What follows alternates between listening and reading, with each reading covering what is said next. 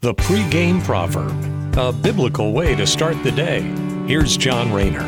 Proverbs today expounds on the foolish person's behavior and how a fool is more interested in speaking rather than listening. Here's Proverbs chapter 18, verse 2. A fool does not delight in understanding, but only in revealing his own mind. It's amazing how these proverbs were written almost 3,000 years ago and today still ring 100% true. A testimony of how God's word reigns forever.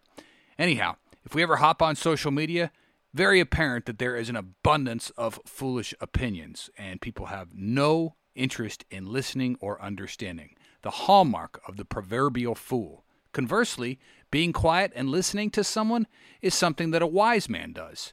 And we are reminded that true wisdom, like what we read today about fools, that was true back in 700 BC, just as it's true right here in 2021, shows us that the fountain of knowledge is found in the Lord, who has revealed himself to us through his Son, Jesus, right here in the Bible. This should also be a reality check.